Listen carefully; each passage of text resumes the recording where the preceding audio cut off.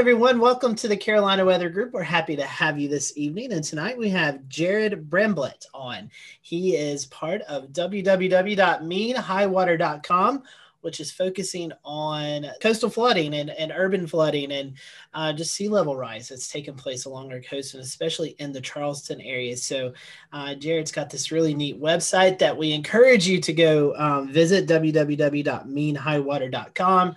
I'm telling you, the pictures and the maps is just a well-done website. And so we're going to talk a little bit about this project that Jared is heading up and talk about how he came upon it, what the purpose of the project is, and where the future lies for it. So, Jared, normally we always ask our first-time guests how they get introduced into the weather world. So if you have a weather story, we'd love to hear about that. But I guess our first question is, what inspired you to start this project? I guess the inspiration is I'm a civil engineer. I deal mostly with stormwater management, flood mitigation, things like that. And I've been in the Charleston area for almost 15 years now, I think, 14. So just kind of, I've seen a lot of the flooding. It's expensive, the solutions that may be out there for us to address a lot of it, or if it can be addressed. And just kind of sea level rise in particular, I guess Hurricane Irma was really a photo that I had that kind of changed my trajectory with a lot of leading me to mean high water. And it's just kind of documenting where we are. And you hear about climate change and sea level rise, and it seems like a very abstract topic to a lot of people. But when you're on the coast and you can actually see water getting higher and higher, I thought it was important to document and kind of raise awareness to it. Jared, you just mentioned some of the mitigation projects and how expensive those are. As a civil engineer, and this is generally me asking because I have no clue how this project is going to play out. I saw a proposition, I think it's from the Army Corps, for a seawall around downtown Charleston. One of the ideas that's been thrown out there to help mitigate the flood threat. Can you explain what that proposed project is and what the current standings of that are, if you know it? Yeah. I'm not associated with the project. I absolutely live on the peninsula of Charleston, so I have a keen interest in what's going to happen. And I'm tracking it as a civil engineer and my knowledge with it. But over the past 3 or so years, the Army Corps has worked with the city to come up with a plan that their goal is to protect the city from storm surge. It's not looking at rainfall. It's not looking at king tide flooding. Like, their main goal is storm surge. And so that's kind of their mandate from Congress on what they can look at. And they can't make flooding worse for anybody by the project they do, so they have to mitigate the negative impacts of it. But they basically looked and kind of identified I think it's an 8-mile wall that would go up to 12 feet in AVD 88, which it'll vary from, I think the mean height of the wall is like 6 foot higher than the edge of the peninsula now, maybe 6.5. But it's a pretty substantial undertaking and infrastructure project. It'll have a lot of consequences cascading from that, both environmental impact with marshes and wetlands and things like that, and then trapping water inside. You kind of get what I call the New Orleans effect with, once you build that wall, you've got a bathtub inside of it. So how do you address that and not make the flooding worse? Right. And that's an issue that we already see a lot currently. And we talked briefly before the show. I went to college in Charleston. If you live on the peninsula, certainly we've both seen when you get a heavy rainstorm, it just sits there right inside the peninsula. That's interesting. I didn't realize, and I never thought about the whole New Orleans effect and how that could actually make things a little bit worse if it's not properly managed. And it can be properly managed, I think. I think we've got to be really intentional about what we do. And I think we're entering that phase of the project, assuming it goes forward later this year, that there's going to start being the give and takes and the hard conversations about, like, what do we really want it to look like behind the wall. Jared, for those folks who may have never been to Charleston, maybe they've seen Charleston on TV, but they've never really visited the area. Can you kind of talk about it? I mean, this, looking at a map and stuff helps, but there's a lot of waterways around the area, and that, a lot of ways and a lot of areas to see flooding. So kind of talk, as you live there and you're working on this project, kind of describe what the Charleston area is like. So the old adage is Charleston's where the Ashley and Cooper Rivers meet to form the Atlantic Ocean. And so it's kind of a joke that plays on how Charleston always thought it was better than everybody else, maybe a little bit. But Charleston was developed in a really poor spot. The peninsulas, where downtown Charleston is bounded on the west side by the Ashley River and the east side by the Cooper River, and it's very, very low. And approximately 45% of what we call Peninsula Charleston today is old tidal creeks and marshes and mudflats. And so this was land that wasn't inhabitable until we filled it in and paved it over and built it up. And there's a local map called the Halsey map. It shows historic events. I think it was made in 1949. Shows Great Fires. It shows where the old walls used to be around the peninsula. But the most interesting thing to me that it shows is it shows the original high tide lines in the peninsula. And that's where I've determined about 45% of the peninsula. But everybody jokes that if you look at that map when it rains and everything's flooded, if you avoid those old creeks, you avoid the flooding. And so in a lot of ways, we've built ourselves into a lot of the flooding that we see just because it was bad fill that was, or not structural fill that was brought in. And those areas have maybe subsided over the years, but they're lower than the natural areas. So really, if you go out and when we've had a big rainstorm and it's flooded, the areas that are flooded are typically pretty close to where the old tidal creeks were. So I would assume with the numerous waterways around, and then now we're seeing sea level rise. So, for those folks who may have never been there, you could picture there's a city with all these waterways banked up near the Atlantic Ocean. And so there's just basically nowhere for this water to go. Yeah. And so one of the issues, probably the biggest issue from a drainage standpoint that we see when it rains, is that we have the tides that cause the rivers and the harbor to rise and fall. And if a rain occurs at high tide, the water really doesn't have anywhere to go because the pipes fill up with that rainwater. And the city's recently gone through and done these mitigation measures and put check valves into a lot of the storm drain system to prevent the tides from coming back into it. And they're incredibly successful keeping the tides out of the street, because the tides would come in the storm drain and then actually surcharge the inlets in the streets and start flooding streets. And so it's solving that issues in a lot of areas, but it's not going to solve and help rainfall get out. So when you start looking at the tides and sea level rise and the tides getting higher and the peninsula is not changing, we're not raising it. So if you want to get that water out, you start talking about having to pump it or things like that. It's a challenging, expensive situation. Jared, a minute ago, you mentioned subsidence in your answer to someone else's question, and I wanted to ask about that. I've seen some studies that show that the land is slowly sinking in general along the eastern seaboard, and it's a very slow rate, but it adds up to an inch or so, maybe every 25 years that I've seen in some of these studies. So how does that factor into your equations about increasing flood risks around Charleston? So there's a lot of studies going on right now about the subsidence that Charleston's seeing itself. Based on my experience, and I don't have any scientific data to back this up or anything, but like the areas that are citing Charleston as a whole does not have a huge problem with subsidence. We're relatively lucky from that standpoint. It's a lot of these creeks that were filled in and the consolidation of the soils that are beneath them when the pavement and everything gets on top of it that's causing some of those problems. Where, I mean, unfortunately, Norfolk, Virginia, I believe, has some of the highest relative rates of sea level rise on the East Coast, if not in the world, because they actually have a major subsidence issue where they're actually naturally subsiding and getting lower while the seas are getting higher. And so we're not quite as bad as they are, but it's still kind of a scary situation looking forward. Is there anything that we can do about the subsidence issue, or is that something that's just totally natural? It's really probably something that's totally natural. I would think it'd be very hard. I mean, the way we build, the way we pile support and support our buildings.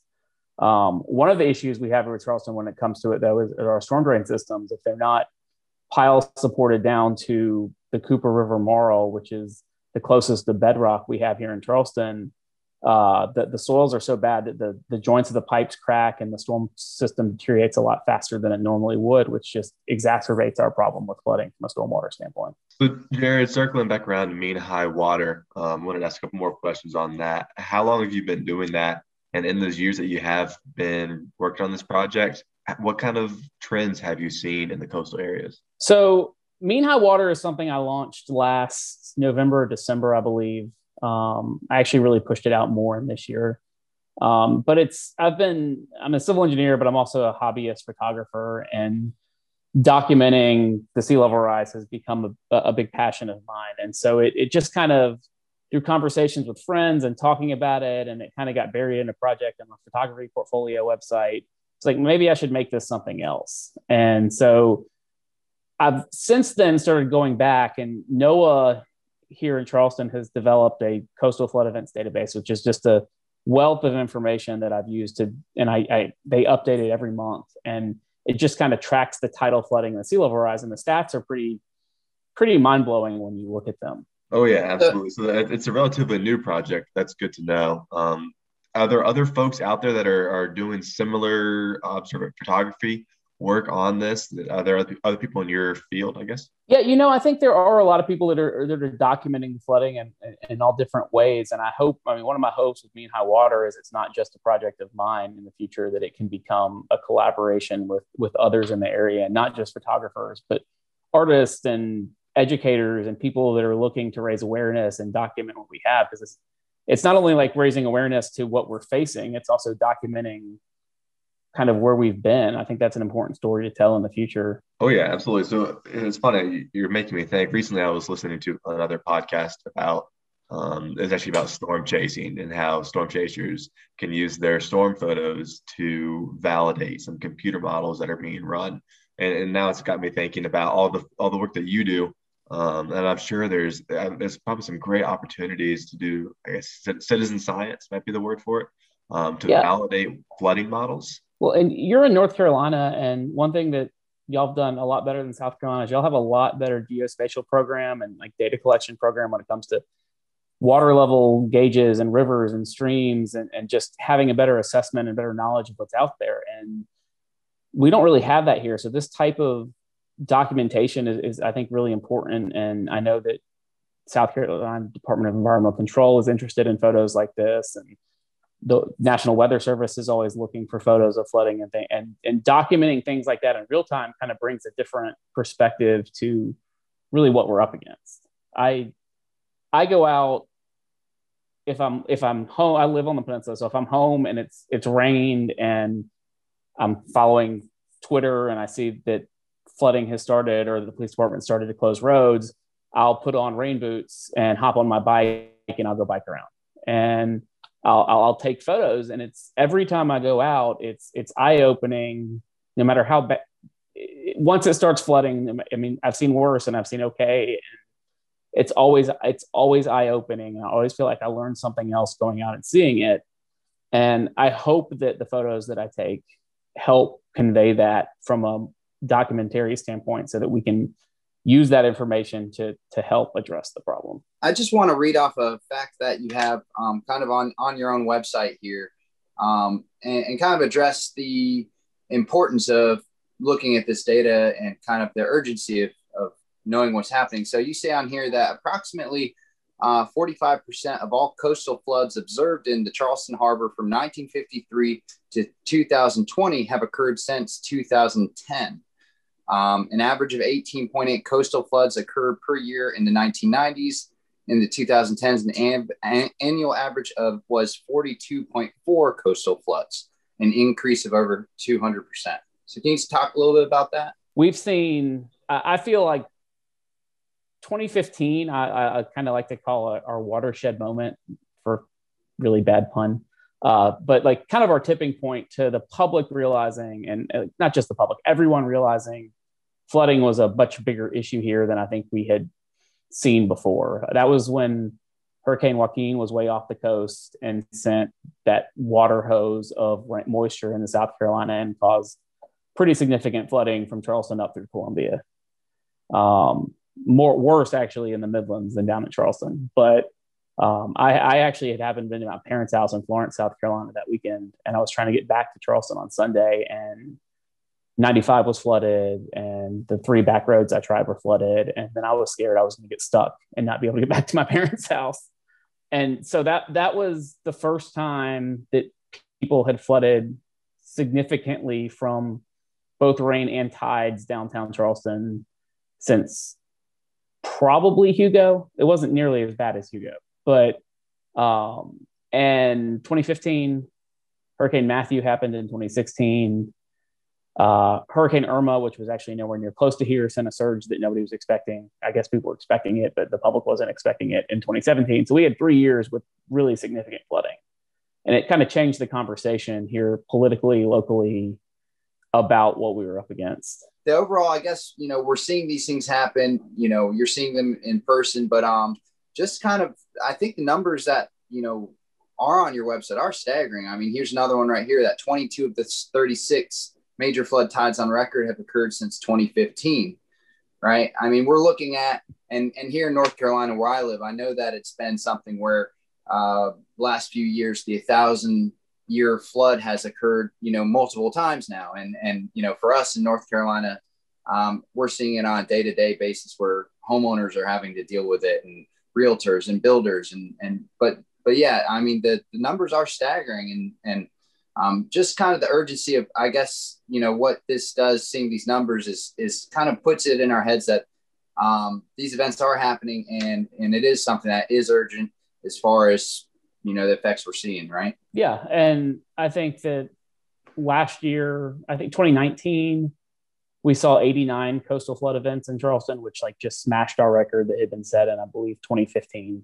I think it went from 57 to 89 from the 2 records. And then last year was down a little bit, 2020, but it's been a marked increase up really in the last 5 to 7 years, probably, that we've seen those. And I think it's important to note that these coastal flood events, NOAA for Charleston Harbor is classified like a 7-foot mean lower low water tide as a minor flood, a 7.5 foot is a moderate, and an 8 foot is a major.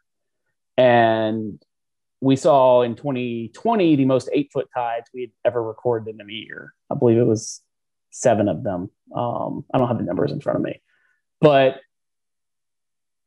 most of these floods that we're seeing, they're not significant like storm surges coming in. They're not ones that are going to cause, you're not going to see them on the Weather Channel causing mass destruction. They're mostly in the 7-foot range.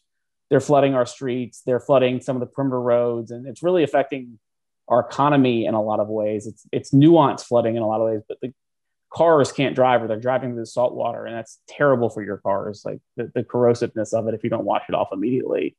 And so it's these small little events that are just leading to major, building up to more significant impacts. I think that's an important distinction there when you start looking at these numbers, because it's not like we've been flooded catastrophically so many times recently, if that makes sense. Yeah, so it's interesting, Dan, to circle back to one of your points a minute ago. You're talking about in North Carolina, we've had the flooding there, multiple 1,000-year floods over the past few years. Jared, you're obviously documenting some disturbing in some ways flooding trends down the coast in Charleston. We've also got our friends of the show, Horry County Rising in Horry County, South Carolina. Jared, I'm sure you're familiar with them and the community work they do there. Well, Horry County is, what they're fighting is I mean, it's scary because it's like a double whammy. Not only are on the coast and dealing with they're not as low as Charleston, so I don't think they see the effects from like the sunny day tidal flooding as often as we see them. But man, those riverine events, when y'all get the rain in North Carolina and it comes down, those people, I mean, it's a bad situation. Right. This flooding is clearly a multifaceted threat for the Eastern Carolinas. I mean, Charleston is more saltwater inundation versus Horry County is more freshwater inundation. Right. But we talk about this a lot, maybe on the show and especially off the show. But since 2018, here in the Western Carolinas, it seems like the faucet, the tap has just been run wide open, and it's been flooding constantly. And that has effects downstream into Horry County. And clearly since 2015, like you mentioned in Charleston, it's a scary trend to see happen in just 5 years or 6 years, to think about where we could be in the next 10 years.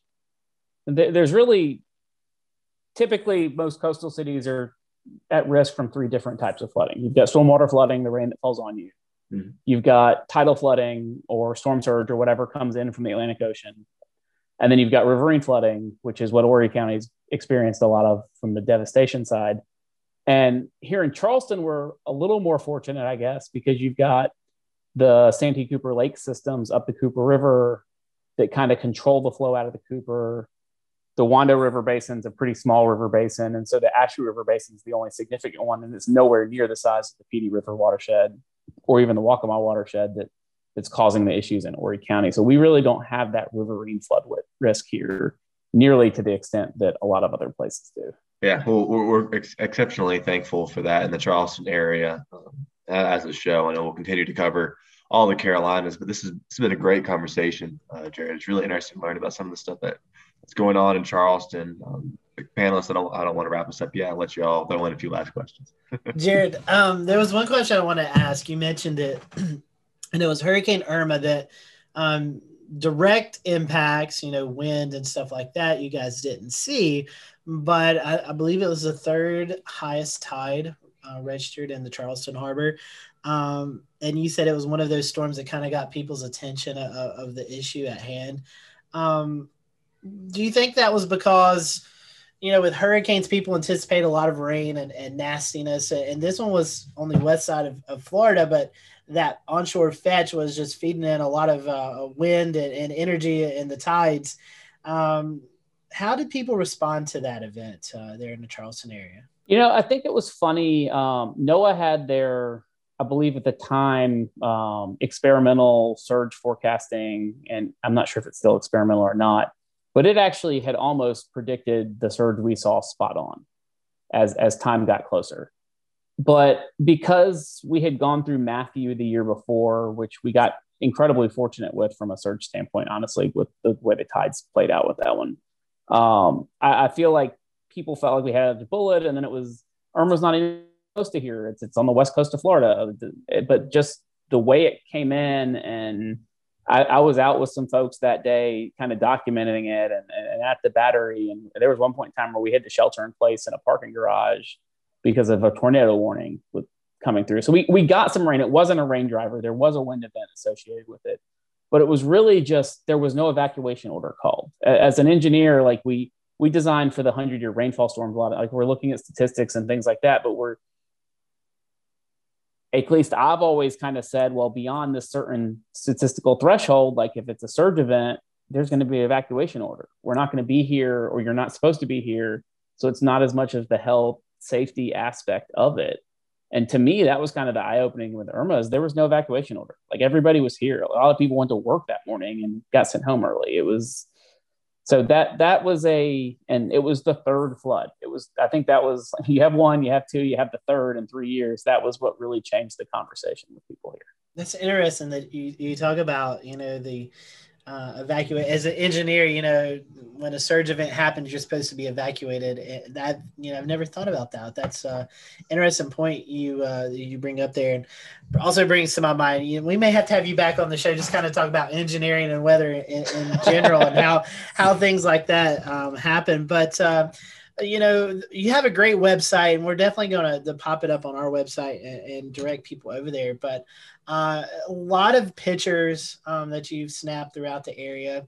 Talk to us about that. I mean, your photography, obviously a passion of yours. And I mean, you've really captured, I think, the scene of things, because you have obviously with rain and things like that, but you also have what we call the sunny day floods with just the high tides and the king tides and things like that. So, yeah, I've seen that. And I even think I saw a post on there where people can help contribute to this if they wanted to. Is that correct, by sharing their photos?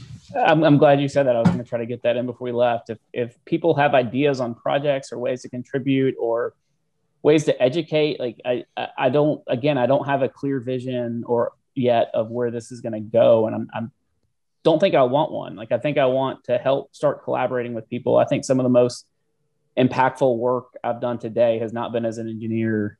It's been using my engineering knowledge and connecting with other people, even elementary school kids, and kind of learning how to message things and learning what people care about, and like seeing, like taking people on tours and showing them what I look for as an engineer. I took a guy out not too long ago that he was like, what do you look for in this area? How do you know it floods? And I was like, oh, look at the slope, and I told him a story where I went to Phoenix a couple of years ago, and the nerd that I am, like, there's no storm drains anywhere. here you have storm drains everywhere. It's just like that. I feel like, so I don't know where this is going to go, but if anybody has any ideas, if anybody wants to collaborate with it, if anybody wants to be a part of a project on it, I haven't really rolled any of that stuff out yet. I'm just looking for people to team with and help develop things that can be part of Mean High Water. That's really cool, and I'm sure Charleston's a great area with a lot of weather connections there. So I'm sure you'll be able to get that. One other one other question I want to ask, and we're not going to get political on here, so I want to take the politics side out of it. But how is the community addressing this? I mean, the community is affected every day. You know, there's folks who have to live with this. Like you said, driving cars through saltwater. Evan's talked about it numerous times, walking from college back to where he's standing, you know, ankle to knee high water. So what's the community aspect of this? So it's funny. I feel like a lot of people think that there's like, we talked about it before the show, but kind of the rite of passage or your first flood. And like a lot of these floods, especially the rainfall ones, and bring people out on the street. And like, it's almost like a holiday or a vacation for some people. Sometimes it feels like, but as it's happened more and more, I mean, it becomes much more of an impact, and the community has gotten very engaged. There's a lot of new groups that have popped up, kind of like ad hoc groups that are fix flooding first and like let's focus on flooding. There's a lot of controversy about where developments are built now, and there's a lot more scrutiny on how stormwater management is with these developments, and it's a fight that's still playing out. But there's generally, I feel like, just more awareness. And again, in my view, before 2015, flooding was not a hot topic issue. It's not something you'd go to a mayor's debate about and hear about. It's not something that you'd see highly promoted in somebody's platform. And now it's the only thing, it's the first thing that anybody has is their platform if they're running for some sort of local office. So the response has definitely changed. And then I want to bring you into this because you, before transferring to UNCA, you went to school at College of Charleston. And I know you've talked about it a few times, but maybe for those who have not heard about your experiences, I mean, what was it like for you during these big rain events and these floods? Yeah, I mean, Jared certainly hit the nail on the head here. It's amazing how quickly the water can rise in downtown. I can think of multiple instances where I'd be in class and with 15 minutes of heavy rain around high tide, the streets would flood. And I lived in a house in the middle of the peninsula that was unfortunately always completely surrounded by water whenever it flooded. So there was times when I ruined a good number of shorts trudging home through it's sewage water. It's nasty and it takes forever to go down. I'm glad you said that. The water is disgusting. And it's like watching these college kids sometimes get in it, especially if kayaks are one thing, but if you're on like a pool float, it's totally something else. And it's full of so much bacteria. It's awful. And the other thing is watching people, and not just college kids, this is so many people here. Every time it floods, people driving through floodwaters. You want to lose faith in humanity, that's a really good way to do it, is watch these people just not care. Yeah, absolutely. I watched a girl from College of Charleston once upon a time drive her BMW X3 right into the floodwaters and completely flood it and have to get pulled out. That's not a mistake you want to make, especially as a college student when you don't own that vehicle. From the last flood we have here, I have a really nice BMW just in the middle of an intersection. Yeah, they're right there in MUSC too. That always seems to happen. But one of the things that you made me think of a minute ago, Jared, with the college students, and it's kind of a tough conversation that I'm having in my head now, that the college students see these events as a bit of a party. And there's certain parts of the peninsula that are certainly more privileged than others to deal with these events in better ways than other portions, meaning that there's parts of the peninsula that are more adversely affected. This water gets into their homes. They aren't living in these multi-million-dollar mansions with the insurance to pay off any flooding damages. So there's certainly some social inequality. I don't know if that's the best way to say it, but there's some of that going on in downtown that's tricky and has to be discussed. Oh, absolutely. There's a huge social equity issue and conversation to be had there. And even from an education standpoint, like understanding why it's happening and how to properly respond to it is huge. And I think I'm encouraged because I think you've seen a lot of conversation about that. You've seen groups specifically pop up that are trying to address that. Obviously, there's a long way to go. Absolutely, a long ways to go. But Jared, you're on the right track and steering this project forward and helping to bring some of the photos to life and really let people see what it's like throughout the peninsula, because it's easy to just sit on your couch when it floods and wait it out. But we appreciate you going out there and sharing those images and wading through the sewage water. I make sure I'm protected. I have my boots on. That's good. Jared, I'll say we have a drone pilot here in this panelist group. So if you ever need some aerial photos, Dan, he might be able to help you out with that. Wants to come out? Come on, let's do it. Jared, we appreciate the conversation tonight and such an important topic. We don't want to get away from the topic without you being able to promote any social media or websites that you are working on there for the folks to view what you guys are seeing and how they can also help contribute. Yeah, so I've got the website's meanhighwater.com, at meanhighwater on Instagram. I've set up a Twitter account that I haven't really activated with that yet. Still, again, it's a relatively new project, so trying to figure out where it goes. But also jtbramblett.com, or I'm sorry, jaredbramblett.com or jtbramblett on Instagram or Twitter. Post a lot of engineering, flooding, photography things. So if you're interested, check it out. And if you want to collaborate or you have any ideas on how to make this project better or how to reach out, please let me know. But Jared, we certainly appreciate it, and we'll be in touch with you. We'll try to chime in from time to time throughout the year and just kind of see how things are going in your area and what you guys are seeing there. So stay tuned, and we'll have Jared back on the show. And I feel like we may have him back on just kind of talk about engineering and weather and all that good stuff too. I think that'd be a good and fun conversation to have. So I'd love it. Yeah, Jared, appreciate your time, and thank you all for watching the Carolina Weather Group. We'll see you next time.